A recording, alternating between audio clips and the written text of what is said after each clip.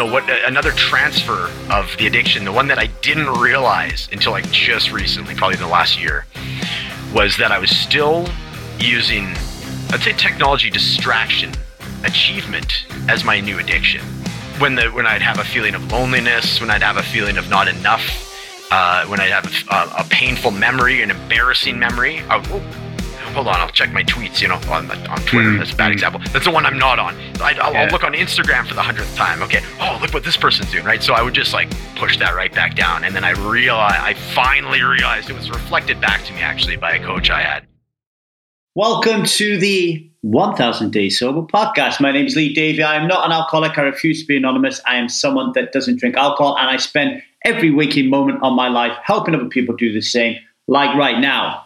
Before we get to my guests, I just wanted to just give you a little bit of an update on my life. Yeah, I'm currently in Cardiff at the moment.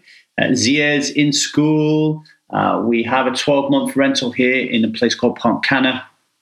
And it's really nice to have the nest. It's great to travel around and all that kind of stuff, but it really is nice to have a nest. And I just come back from a 3-week working trip in Cyprus, which was really interesting and demanding, and really pushed me to the edges of my comfort zone, and to maybe realize a couple of things, right? So at the moment, I'm creating a poker documentary, and it's something new for me, right? It's usually when high performers, one aspect of high performers feeling really comfortable is when they know their job inside out, right? Like I feel super comfortable being right here on this podcast, talking to you lovely people, because I've been doing it for so long, right? I'm rich in experience, and I feel that I have the skill set to do this. So it gives me that confidence. It gives me that courage.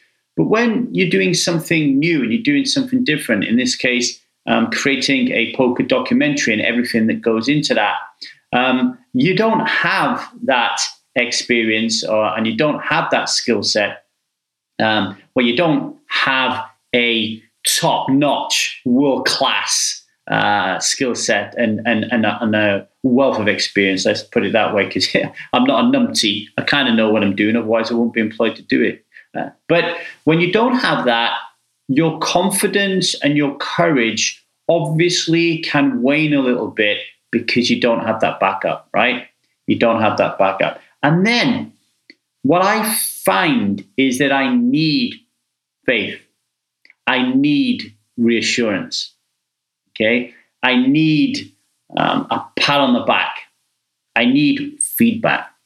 And sometimes you're not going to get it. In this case, while I'm doing the documentary, it's pretty much a lonely road. Like my team's like dotted all around the world. It's a very, very small team. So when I need that faith, I need that reassurance, I need those pats on the back and that feedback, I have to provide it from myself. It has to come from the inside out, not the outside in. Because if I'm relying on getting my faith and getting my reassurance and getting my feedback from outside of me in this instance, then I'm going to continue to feel very uncomfortable about being at this edge. But if I could just check in with myself and say, hey, Lee, let's just have a little bit of faith here, brother. Because everything that you have applied yourself to in your life from the moment that you came out of that birth canal, you've achieved to some degree or another. You have the foundations, you have the cellular structure, you are a high performer. And high performers can take anything and they can use that foundation and they can make it work. So reminding myself that everything that I get stuck into usually comes out golden, I can have faith that the same will happen in this documentary. I can have reassurance just in that sentence that I'm orating to you verbally. That is giving me reassurance, right? And I can give myself feedback as I'm going along the way, and I can ask my colleagues as well. And I can do something that I think is really important, and that is find people who do have the experience and the skill set in this particular area and reach out to them for guidance and for help and for feedback, right? Now, why is this important and why am I sharing it with you? It's no different than the journey to be someone who doesn't drink alcohol and to live a self-led life. The same factors are there. In my opinion, being someone that doesn't drink alcohol is the end goal of a process of high performance. In order for you to reach that goal, you're going to have to be a high performer. You're going to have to get the work done. You're going to have to join groups like Strive or AA or This Naked Mind, Tempest, right? You're going to have to watch recorded videos and do assignments like the Strive method. You're going to have to interact in community forums. You're going to have to share. You're going to have to support. You're going to have to step up. And you're going to have coaches like me saying, hey, and just to remind you that this alcohol thing is not really about alcohol at all, right? Like you're drinking alcohol because you're lonely. You're drinking alcohol because you don't feel loved. You're drinking alcohol because you loathe yourself. You're drinking alcohol because your husband just called you a fat bitch and you don't know how to deal with it. You're drinking alcohol because, once again, you come home from work after a long day's grind and you ignore your kids, right? Like these are the reasons we drink alcohol. And in order to be someone who doesn't drink alcohol, you've got to attack those things. And you've got to attack those things like a high performer, right?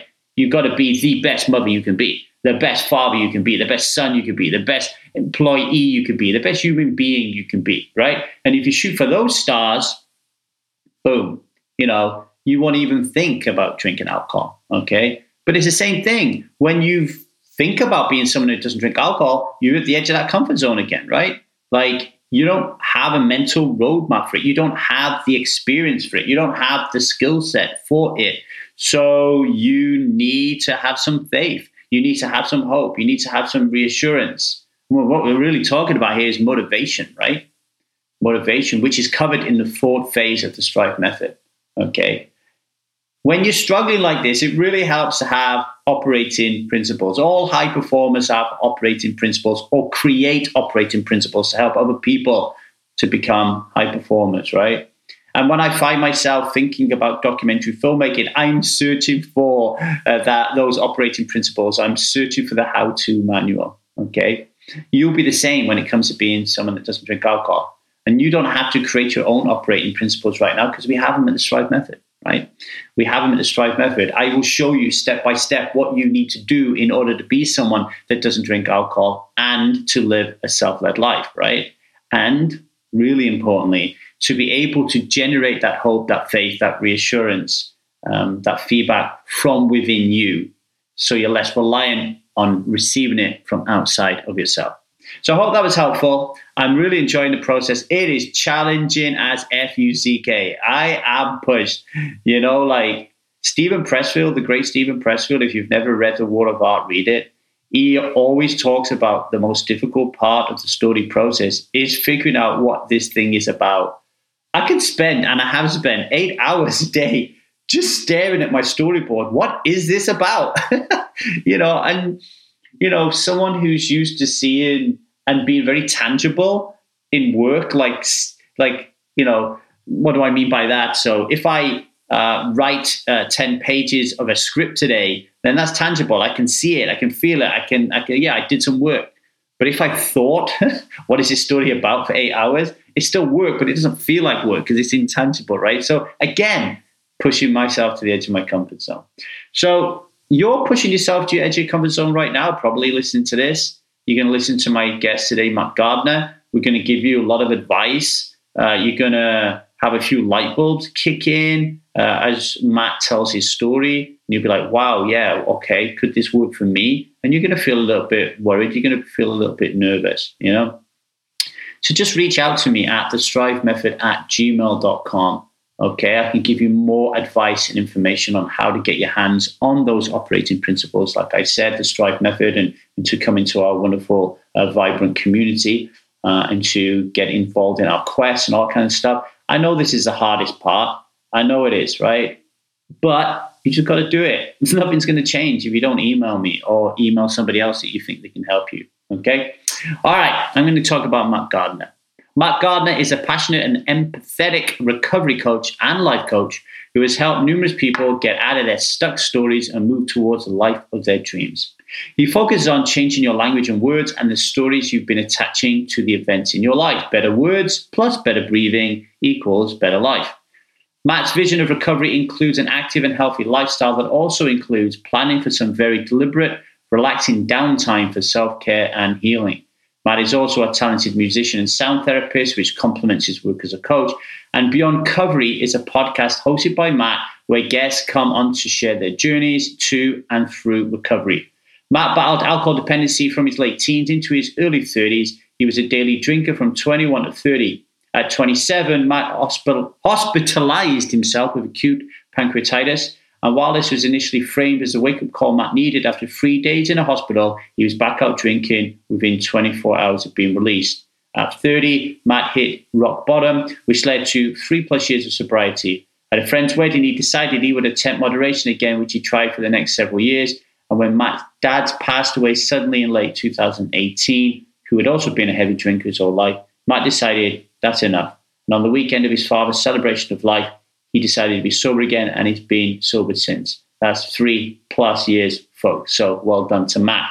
If you want to know more about Matt, how to get hold of his recovery, Beyond Recovery podcast, or to take his Beyond Recovery program, or hire him as a life coach, then check out the show notes on the podcast player you're listening to, or email me at thestrivemethod@gmail.com. So without further ado, I'll shut the hell up and leave you in the capable hands of the wonderful, the beautiful, the talented Matt Gardner. Matt, you were just asking, because for people listening, Matt's just interviewed me and we've literally just carried on, and now I'm interviewing Matt. And if you can't see on the video, you won't know what we're talking about now, but you see balloons in that, right? In the background. Yes. My daughter was 6 the other day. You know what? That's what I was suspecting. So it was 6. Yeah, 6th birthday. Happy birthday to her. She was 6. And in the spirit of being super efficient, my wife's birthday is on the 7th. So I was thinking, if I keep them up until the 7th, I can save myself some money on balloons. Dude, I like your style. You know, I liked, as I mentioned, I love your program and everything. I love your just pragmatic use of birthday balloons as well. Matt, it's good to have you on, brother. It's great to have. I'm going to pull some random needs. So I got a bunch of cards here. Yeah. So there's a beautiful, beautiful woman called Joy Caffrey. Caffrey. She's been a guest on this show. You should get her on your show. She's amazing. Okay. Yeah. And she sent me these needs cards. I'm going to pull a few. And what I want you to do, I'm going to read it out and let me know how this need came up for you in a healthy or dysfunctional way with alcohol, right? I like this.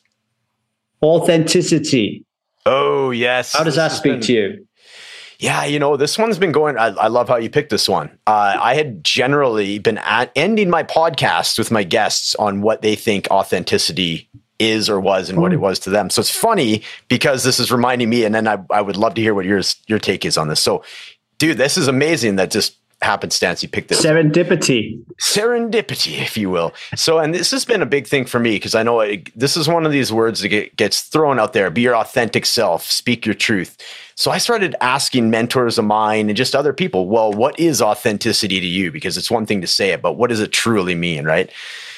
So for me, my favorite so far that really resonated with me, it's sort of a 2-part thing.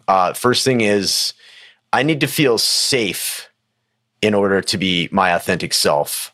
So I need, at least, and it could be a perception, but I need to feel safe enough that I don't have this egoic need or to have a persona or turn part of my personality up or be on guard. So if I can speak freely with somebody authentically, it's going to come directly out, like from my heart center, right out to you, right? Whereas if for some reason I have this perception that you're like a threat, I'm going to have my persona or my ego in the way, and it's going to distort what I say. What I say is going to be a lot more ambiguous, or I'm going to be thinking about what you're thinking that I'm going to be thinking, or what I'm going to be saying, right? And too worried about that. And as a result, I'll say something that's inauthentic, or just not really, like I'll say something, but like what I mean is underneath that, if you get what I mean. So safety is a big thing. And secondly, I guess that's it. It's more of a visual for me, is like if it's straight out from me, without any fragmenting of getting through the prism of persona, then I'm being authentic. I like that. Thank you for sharing that. And that even you having the mask and the armor up is authentically you. There's a reason why you're doing it. I'm actually the other way around. Interesting. I'm actually the kind of like speak your truth until someone wounds you. Speak your truth until someone gives you a reason not to. Like that's kind of been my philosophy. And so far, so good. So right there you go. Yeah, nobody's shafted me yet. Like, I think it's for me anyway. It's been a confidence thing. Like, Yeah. It's an interesting word though. I'm so cool that you picked that one first. Yeah, I'm going to pick another one for you right there. Yeah, please do. Nurturance. Ooh. Yeah, nurturance. So this one would show up. I definitely. And this is going to be a good way to potentially segue into some drinking topics. So when I was basically from like 0 years old to 13, I lived a very, I guess, nurtured or sheltered life experience. My mom was a stay-at-home mom. I lived in a town that was about 70,000 people. And we were like a suburb of that town. So it was, in my perception, it was like everything was how it should be, but I also had this feeling like there was something a little bit missing as well. I don't know. I don't really know how to explain it, but as a kid, I felt a little bit lonely when perhaps I shouldn't have. I didn't really know where it was coming from. But yeah, and then when I was 13 years old, about to go into high school, my high school was grade 8 to 12. There was no middle school. It was just because of the smaller school. My parents divorced. And then at that point, I realized there was this whole like sort of faker that was hidden from me. That's how I viewed it anyways, that my parents, it was all like, it seemed very fake. My parents, I didn't actually get along. And there was all this like, so, this 13 years of like nurturance or this sheltered existence, I very quickly had to grow up in a different way. And I felt very detached from both my parents and I felt very alone. And I was starting this new journey in high school where I was like a pretty small kid to start high school. In the land of giants, these guys, full grown mustaches, they're 6 feet tall. I hadn't hit my growth spurt till about halfway through grade 9. And so that was like nurturance to me is, it showed up in a way that was like, I know the intention was there for support, but it wasn't full bodied, if you get what I mean. It left me with less life skills than I then needed to gather or to grow later on, if that makes sense. So nurturing to me feels like I talk about like collapse distinctions a lot. Like, so there's love and then there's worry. And a lot of times like parents have that. My mom has that, right? Where it's like love and worry are the same. So it feels like that, like there is the intention of love and nurturing, but, coming out of it on the other side, it actually left me with a lot of growing up to do very quickly. Are you saying that you grew up and you felt nurtured by your parents, and then when they divorced, and it opened a big question of, well, why would two people who love themselves get divorced? And then that opened up a big question mark, jagged into nurturance. It's like, hang on, everything about my life was fake. Yeah, definitely. Yeah, that's a good summary. That's a good summary. That one took a little bit. That must have been tough. But yeah, it was. And we talked about a little bit about like your traumas as a child and as a teenager and such growing up, and at the time I honestly didn't think it really affected me too bad. I thought I handled it well. And this is my frame of reference. My brother, he's 2 years older than me, took it. I would like, I'd say a lot harder than me. He would have to be put on like antidepressants and such.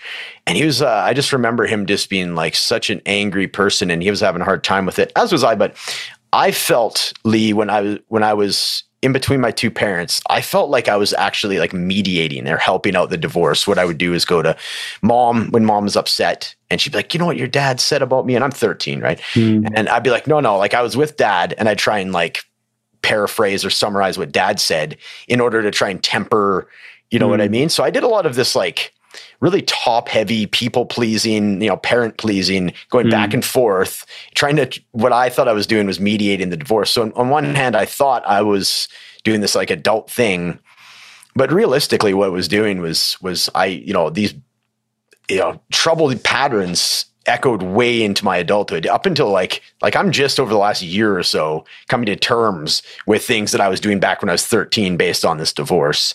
Right. So as proud of myself as I was earlier and going, hey, didn't have to take any antidepressants. I'm actually still pretty like cheerful. I got a little bit of bullying in grade 8 and 9, but I bounced back very quickly, realizing that there was like this positivity and this like positive mental attitude I was putting on top of this. But as a result, I wasn't actually ever letting that stuff to come up. And then you throw the alcohol on top, and it was just always numbing that loneliness, that feeling of not enough. So yeah, dude, it took a long time for that to finally come to the surface and realize, holy crap, like I've been doing these patterns from when I was 13, specifically doing that bouncing back and forth with my parents, trying to like, in what as best I could sort of temper this, family situation. And yeah, so it's, there's a lot there, I can see how you end your podcast with that question on authenticity, because, what you're describing there is a young boy not able or feeling a responsibility, which is beyond his pay grade, right? It's like, I have to be a man right now, and I have to sort this family out because this family can't sort itself out. So you're kind of like having to go into a completely different role. And I relate to it because when I divorced with my wife, without a doubt, my son then stepped into a very unhealthy role as almost like a husband. Like I'm your husband, I'm not your son, kind of like role in terms of almost like transference, almost like he became me. Like I left, but the problems were still there because he was there. And so there's all that at some point he's going to have to unpick. I keep trying to get him to do some coaching, but he's like what you described, where he doesn't need to take X, Y, Z medication, but in his case, it comes up in anger, Yeah. So yeah, thanks for sharing that, Yeah, of course. Yeah. That was, that's why I had to pause on that one. Cause like I could feel it coming up, but that one is, like I say, I mean, this is, 25, 30 years in the making of unpacking that. I'm still unpacking that. So I was like, this one won't be as easy as the first one. Well, I appreciate you talking about it. So what was, when did you realize that alcohol, your relationship with alcohol had changed from, oh man, this is amazing, I love it so much, to fuck, this is dragging me down, where the Balrogs live? When was that? Yeah. So I was 27 years old, and I put myself in the hospital with acute pancreatitis. So I was in there for 3 days, and I was just from like way over drinking, like getting to the point my tolerance is built up. I would try and drink a 40 as quickly as possible of 40 of rye. And it just came out of this really rough party weekend. We were out in Jasper, my girlfriend and I, and I'm glad that we came back, because Jasper is like about, a couple thousand people. It's it's in the Canadian Rocky Mountains. And we just got back to town, and I felt really weird. I just thought it was like a strange, it was a hangover, but there was something else inside me. I'm like, well, something's going on here. And then it was like a 2-day lapse, and then all of a sudden it just hit me, and it was like the worst pain I'd ever felt, and ended up in the hospital for 3 days. Of course, they didn't know, what was wrong with me. I almost walked out a few times because I hadn't, wasn't getting served right away in the weight room. I was in the weight room probably 4 or 6 hours, just keeled over, right? And as soon as they figured out what it was and they could do pain management, I was like, okay. So at that point, I was like, okay, I did the whole, like, literally just praying, like, please, like, if you let me out of here, like, I promise I will change, no more drinking, yada, yada, do that whole thing. And, within 24 hours of getting out of the hospital, it was like 2 or 3 IV bags to rehydrate me. And so this is to me, this is like, okay, that devil on your shoulder, whatever comparison you want to use. I used to say like the addict part of my brain started justifying. Literally, as I was walking home from the hospital, it's probably about a 15-minute walk. And I'm passing one liquor store and I get to the second one. And finally the voice is like, well, you know what? That was rye that did that to you. Like that was, you just don't drink that. If you stick to like clear alcohol, if you stick to like vodka, I don't think that'll ever happen again. And you know what? Let's just say you've never been a beer drinker. Nobody ever has problems with beer. You're a beer drinker now. So I'm having these conversations as I'm passing liquor stores. And then by the time I got to the third one, I grabbed a 6-pack. I'm like, yeah, I'm a beer drinker. This will be fine. This will never reactivate what I just did. I'm not going to drink rye anymore. I've learned my lesson, right? So I've learning my lesson till I'll never drink again. Turn to I've learned my lesson. I'll never drink rye again, but I will drink beer. So, within 24 hours of being out of the hospital, I have a beer in my hand. I'm back home with my girlfriend and my, other party buddy that lives downstairs, and they initially are like, what the fuck are you doing? I'm like, I'm fine, right? I'm just kind of, meanwhile, I'm pretty scared inside of me too, because I don't really know what's going to happen. Am I a ticking time bomb? And they're, how this goes, right? So there's some relief that party Matt is back, that the party isn't over, and then it's kind of permission for them to continue as well, right? So, but at the same token, there's like that initial, okay, is this okay? I'm like, yeah. Okay, well, let's do this. Cheers, right? So that's how it went. But that was the moment where I was like, holy crap, like I almost freaking killed myself. I'm like 27, like, okay, time to really, start listening to, it was more of a feeling before Lee. Like I had this sort of like black cloud feeling, but I couldn't really, it wasn't taking the shape of like mental chatter or imagery. And it was the same thing that you and I talked about when you were on my show. It's like that. And I think a lot of people can relate to this. Like I was still getting promoted at work, right? My band was doing well. Like I had the hot girlfriend. We were the party couple. I own a house by this point. So all these things were leveling up for me. So like, I don't have a problem, clearly, right? It was just a mistake I made. So, but there was like something inside of me that was like, it was like the, as much as the justifier, the addict brain was chiming in, there was started to be this other voice that was like, okay, like, you realize what can happen now to you, right? So that was my first big, I always say that like the universe or God has been giving me lots of taps on the shoulder. That was the first one. It was like a big slap on the back, right? Big time, man. And I was just kind of like, whoa, that kind of hurt. Give me that beer, So yeah, that was my first big one though. I would love to say that was like the end of the line for me, but I still had to drink a lot of beer. It rarely is. Yeah, it rarely is. Becoming ambivalent around our alcohol use is confusing, uncomfortable, and downright terrifying. Alcohol is so embedded in our life that we can't imagine our life without it, and at Strive, we get that. So why not take one step at a time, starting with diving deep into our book, The Strive Method, Control Alcohol for 30 Days Before It Controls You for the Next 30 Years. Head over to www.thestrivemethod.com to purchase and receive a Santa sack full of freebies today. I want to pick up on something you said there, and I need to be careful and tread lightly because I don't want to be making shit up and throwing your friends under the bus. So you let me know if I am. Yeah. But even if it turns out that this isn't true, it's still a really good teachable moment for them. It was that moment where you said, I come out of hospital, nearly die. I get a beer, and my friends are like, "Are you sure?"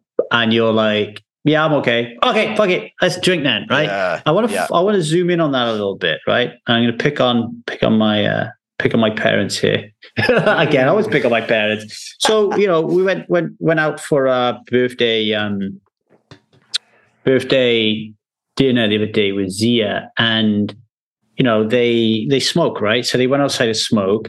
But then other members of the family who I didn't know smoke went out to smoke, right?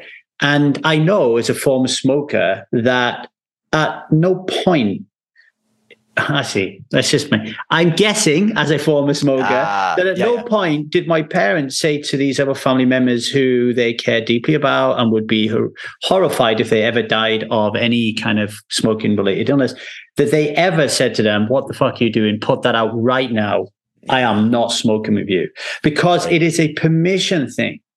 It allows the shame of doing this thing more kind of like palpable. That's more, what's the word I'm looking for? Palatable. Palatable, right? yeah. Because now you're doing it with me, so I don't feel so bad, right? So if you're out there listening to this, be very, very careful of using your friends as a yardstick towards whether you should or you shouldn't be drinking, right? 100%. Yeah, for sure. And it's easy to look back, and I don't know if it's, memories can often be not exactly, it's the old Fisher tale, like it kind of changes every time you say it, right? So that was like, that's my memory of it. Perhaps there was a much more heartfelt discussion leading up to it. I don't recall it that way. Yeah. Regardless, it's like, I get your point though, for sure. Like and they were both in that same stage that I was at, as far as like addictive behaviors, right? They weren't ready to give it up either. So it just made it that much easier. Like you say, a permission thing. Yeah. Palatable, just that whole side of it, which is, it's we were talking on your podcast earlier on about my alcoholism is an invisible violent dominant belief system. And that's part of it. It's the why parents enjoy drinking with their children. It's like, right? If you drink with me, then you can't have a go at me. Like my ex-wife, no, my son can't really complain about his mom because my son drinks, right? And I often say that to him. Okay, if you think it's so easy to stop drinking, then stop drinking. Right. He hasn't got a problem with drinking, quote unquote, but he won't be able to stop. What would you say, Matt, was one or more of the most difficult parts of quitting for you, and how did you eventually overcome them? Yeah, really good questions. So for me, it's just the compulsion part. Even for me, like my brother and I talked about this because my brother had a dialed down experience, but like my dad is he's passed away now, and it was because of complications of drinking. He drank. He passed away at 66, which to me is so young for Denise. And he'd been drinking since he was like 15, straight, basically no breaks. And so for me and him, I remember my brother, like we'd always get our bubbly waters or different things when we go out to the lake now. And he's like, you know what, Matt, like drinking's always going to be a reward to us, regardless if there's alcohol in it. It's kind of like the cigarette, the smoker, they have to have the pen, or just, it's like the gesturing, right? So for me, it was realizing and allowing the fact that like, I can have, like an alcohol-free beer. I can have a bubbly. I like the sounds, like the opening the can, different things, and just not fighting it, not realizing, okay, it doesn't have to be like water all the time. I can have sparkly water. I can still have fun with it, because the actual like compulsion to like, oh, okay, I had like a really good podcast with Lee. I'm excited. I want to drink now. So I was finding that if I didn't have something like this to replace the alcohol, the beer, I got really antsy. So that was the first thing. And I know a lot of this sounds, and this is like, it's for me, I know, and like if you go to like meetings, they tell you don't just do like habit transferring, because then you're still not addressing. I will get to that. But the other thing for me was, okay, how am I going to spend my time then? Because for me, at the end of a work day, I wanted a reward of some kind, because I wanted to have some balance, quote unquote, in my life. The way I perceived balance was like, I worked for 9 hours, so I get some time of myself to relax. Of course, I still am learning how to properly relax, right? But back then, for me, relaxing was, just hang out on the couch and slam some beer, watch whatever, right? So I need, that was out. I'm not going to just sit on the couch, and so I transferred that addictive behavior or need to try and balance the work-life balance by going to the gym. And I found right away, strangely, or not so strangely, that working out was giving me that kind of same kind of brain chemistry, and it was actually providing with much more energy. Of course, that part is not strange, but the actual like sort of high and everything I was getting from working out was very good at like replacing some of the like instant gratification I was getting from drinking. So those are the two things that changed everything right away. And those are more like physicality things, but mind you, like you get some mental rewards and such from working out, of course. For me though, the main thing was finally realizing I have to address like these emotions that I had like a really tough time articulating. So I've been a musician my whole life, and I would often just kind of put it through like the like abstract, releasing some music. You can put some like fiction on top of your life story, right? And get it out of your system in a more abstract and safe way, because not necessarily everybody knows that you're talking about yourself. Although they kind of, is that song about you? I'm like, no, why would you say that? Right. You know what I mean? So like that part of it too happened. But honestly, like I got into the first time I had a big alcohol-free stretch was 2012 to 2015. It was 3 years, 3 months. And that's when I really started getting into like Wayne Dyer and all these like self-help audiobooks that I didn't even really know existed, to be honest with you. So as soon as I had started realizing what you can do with your mindset, and that took a little while though, right? Because with the mindset, it's like, for me, I overdid it and then I wasn't integrating any of it. So, learning can become procrastination if you're not integrating it. You just kind of get yourself in this like, oh yeah, I can do this. I can. And then it's like the sauna effect. You put the headphones down, you're like, okay, what the hell? What was that again? What was that thing about the stuff? You know what I mean? I can't remember. Like I remember feeling good about it, but I'm not integrating anything of what I'm hearing. So, just spending a little bit more time when I'll listen to an audiobook, or if I read something, I will do like microdosing on it essentially, right? I'll do like 3 or 4 pages and then really take a few solid notes of what I read, and then like actually like breathe on them and like use them as affirmations. Okay, how am I actually going to use this? And really take my time with it instead of trying to rush, achievement after achievement, book after book. And, it was great at first, but I found again, it was almost like this trap, the learning trap, when you're not integrating it.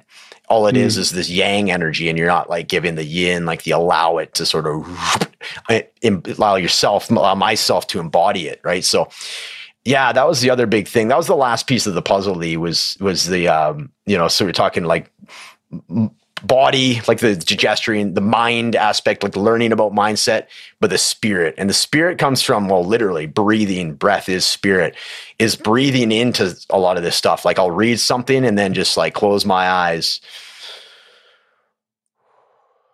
breathe it and invite in, feel it energetically in my body, and then try and replicate that energetically with me. And I'm finding now, before what I would do too, and this is, sorry, I know I'm jumping around a little bit, but another transfer of the addiction, the one that I didn't realize until like just recently, probably in the last year, was that I was still using, I'd say, technology distraction achievement as my new addiction. So I would, when I'd have a feeling of loneliness, when I'd have a feeling of not enough, when I'd have a painful memory, an embarrassing memory, I'll go, hold on, I'll check my tweets, on Twitter. That's a bad example. That's the one I'm not on. So I'll look on Instagram for the 100th time. Okay. Oh, look what this person's doing. Right. So I would just like push that right back down. And then I finally realized it was reflected back to me actually by a coach I had.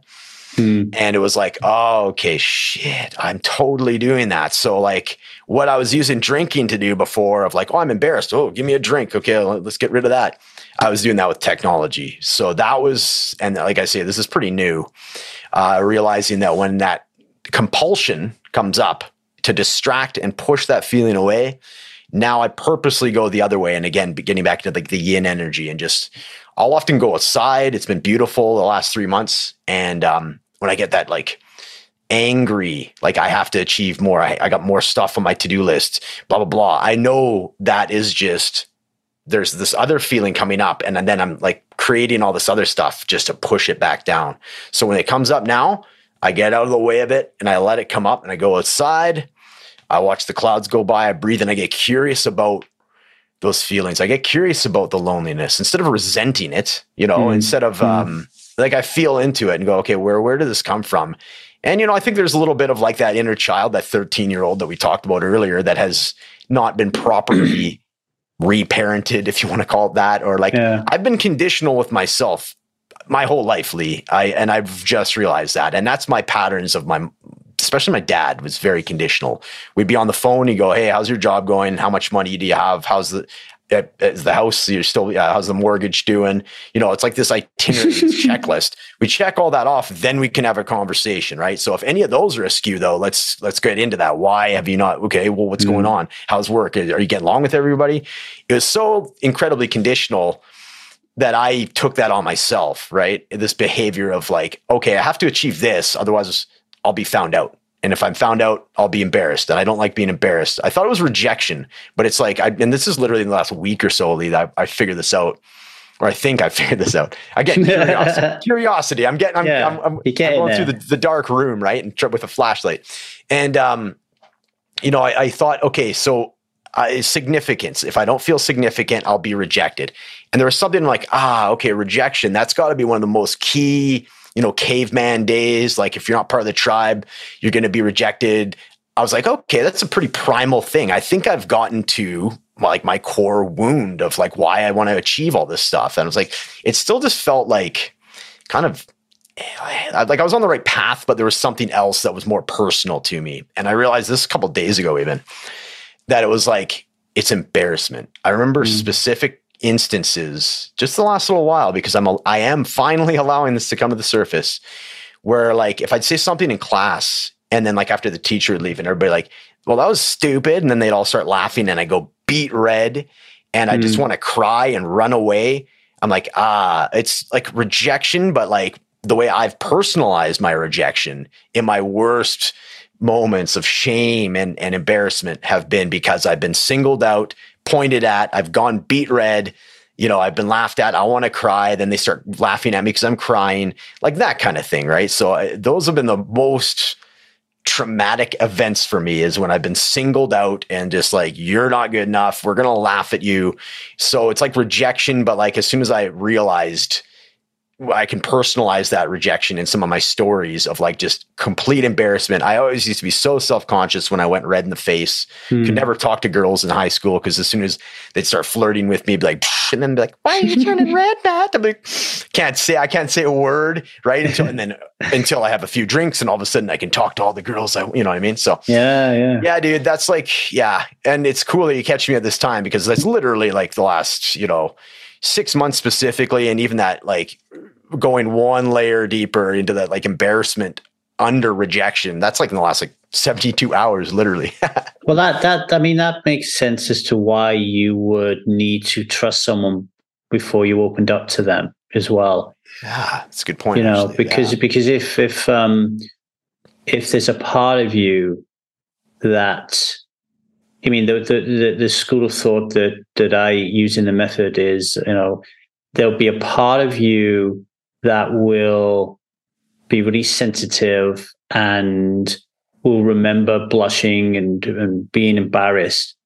And that part of you will be exiled. And another more protector part will, when that part starts to feel like it needs some space, another part will push it away by either looking at Instagram or drinking or going to the gym. It will basically be saying, hey, we're not going to show the world this embarrassed Matt.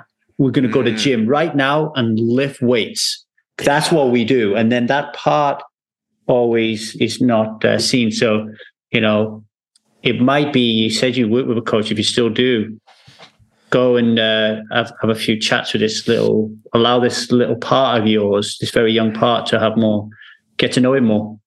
Yeah, no, it's great advice. And I like your reflecting that back to me again, because of the newness of this inner revealing that I've done. Yeah. Thanks for that. Yeah. It'll be fresh. It's like we say you should check out a guy called Dr. Richard Schwartz. Okay. He has a book called No Bad Parts. He came on our podcast, so you could approach him as well to go on your podcast. Oh, brilliant. I will. And what you've just experienced in the last 72 hours will be a part. Think of you as a jigsaw puzzle, and you've just met another part of you, right? Like, that's exactly right. Really exciting times. Why did you decide to write a book, create a course, create a podcast, instead of just stopping drinking? Why did you decide to go the whole 9 yards? So, yeah, thanks for giving me the opportunity to say it. It's been a big relief for me. So I worked the same job for 23 years. I got hired when I was 16 years old. I worked at a regional, like a Western Canadian grocery chain of, and hired when I was 16, right? Worked till I was just over 40 years old. From part-time closer to assistant store manager, seemingly every job in between. And I found that job was getting to be very, as I sobered up this last time, I'm 3.5 years sober now. I realized that there was these feelings, and it wasn't something I could articulate at the time, but I realized when I was thinking of me being in this job, for any time I was like, okay, I'm 40 years old this year. All I have to do is do this for another 15 years, right? It's one of those justification things. It's like, yeah. And then I started doing, I got great benefits. I just got 6 weeks paid vacation. I got a pension, right? So I started saying all these things, and my body was just constricting, and I felt like this weight and this dread. I'm like, this isn't right. And, it's like, I am 40, so perhaps this is just a midlife crisis, what they call in like the 90s, such a 90s term, existential crisis, we'll call it, I guess, from today. So I took 6 months off a sabbatical, and I was like, dude, I remember morning one, I had this, like, it wasn't self-talk. It was like a voice inside my head. I always think it's my gramps on my mom's side, because I really connected with him, and we lost him pretty early. I was only 18, so I didn't get to know him as an adult. So I very much feel him as one of my guides. So I thought it was him, and it was morning one. I woke up and I started to do my morning routine as I usually do, and the voice said, "You're not going back." I was like, whew, interesting. Where does that come from? So I was at this point, I was just open to everything. I have 6 months. I financially saved up some money so I could support myself, so I didn't have to worry about that side of things. And I was like, kind of similar to you, like you said, okay, what do I like? What am I good at? What could I possibly do at this point in my life? And it came back to, I liked the coaching and mentoring side of things, because at that time, I had the experience. Experience is one thing you can't teach. You just have to do. You have to put the years in, the reps in. So I was at a unique stage where I was like 40 years old, but I had 23 years experience. And yet there's all these other people, as the company grows, that are getting fast tracked. They've been in their position 2 years, and they're like, and they haven't been through all, like, the ups, downs, all arounds as I had. So I really much enjoyed seeing the gaps between where people want to get to and where they are, both mentally and just skills wise, and helping people. So I very much enjoyed that side of it. So I took that. Okay, well, what in my life can I, because like life coach is pretty, literally you could stick it in any genre that you want, which is so cool about coaching. I'm sure you enjoy that as well about it. But then I'm like, okay, because initially I'm like, I want to help everybody, right? But then when I learn about business and such, especially when I'm like a nobody at this point, or basically for all intents and purposes, and I'm competing against whoever, call it Tony Robbins, if I'm a life coach, so is Tony Robbins, so is, fill in the blank, right? So I'm okay, well, what's my lane, quote unquote, yada, yada, all the business talk, right? And I get it. I understand it. So it's like, what is my niche, right? So my experience was through my drinking. So that's what I decided to do. I relate really well with, or I love the idea of like the hero's journey. So it's like Joseph Campbell. Yes. Have you watched that documentary Finding Joe? You can watch it for free on YouTube. Oh no, but I did. It's on my list actually. It's brilliant. It's brilliant. I think you dig it a lot. So anybody that's not super familiar, just watch the documentary Finding Joe. Honestly, it shows up in so many movies and books, and I'll give you like this, the Cole's Notes version here. It's like stage one is like when you have this like idea. It's been revealed to you that there's a different way of living your life. And it's going to be met with rejection and the inner critic, and there's going to be some refusal on your end. But as soon as you cross that threshold, you go into section 2. So crossing the threshold for me was deciding to give up drinking. So that's when the real work begins. I mean, it was pretty challenging for me to get to that stage, but then by the time I did, okay, now that's when you have to start doing the inner work. So, you do the inner work. It's like the you go into the innermost cave, or like the dark night of the soul, whatever, framing you want to use it as. And that's when you really do that deep work, the stuff you've been putting off or numbing out, allow it to come up. Right. So, and then stage 3 is by the time you come out of that, you've had a massive personal transformation, body, mind, spirit.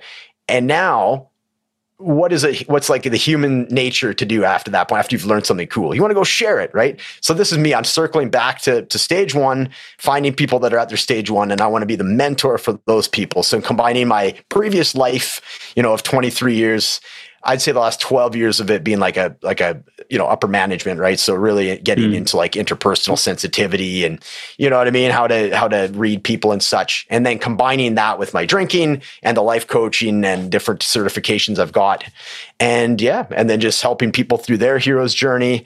And I'm kind of nerdy for learning. I'm like you. I'm a little bit more of audiobooks versus the reading, although I do the physical reading as well. So just kind of combining everything. I liked the idea of having a program sort of based off like a 30-day course where you can watch some videos, do some group calls, depended on the content. A huge part of me for my recovery and just everything now is like connection, right? There's that whole TED Talk. I believe it's something along the lines of like the opposite of addiction is connection.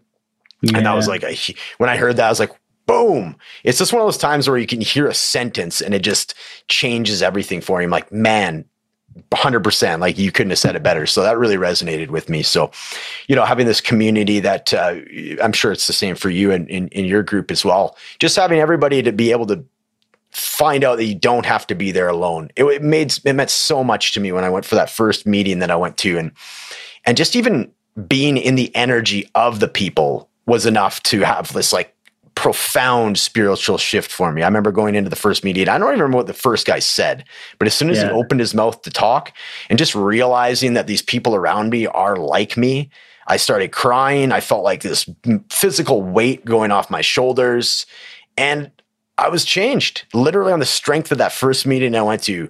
Was like 3 years, 3 months basically of alcohol free, because something happened to me that day in that meeting that completely switched. It was like I've never quite had anything like it since then. That literally saved my life. So that's the power of connection, so just bringing all of that together. And, what else can I say about it? I don't know. It's fun. I like the idea that it's like,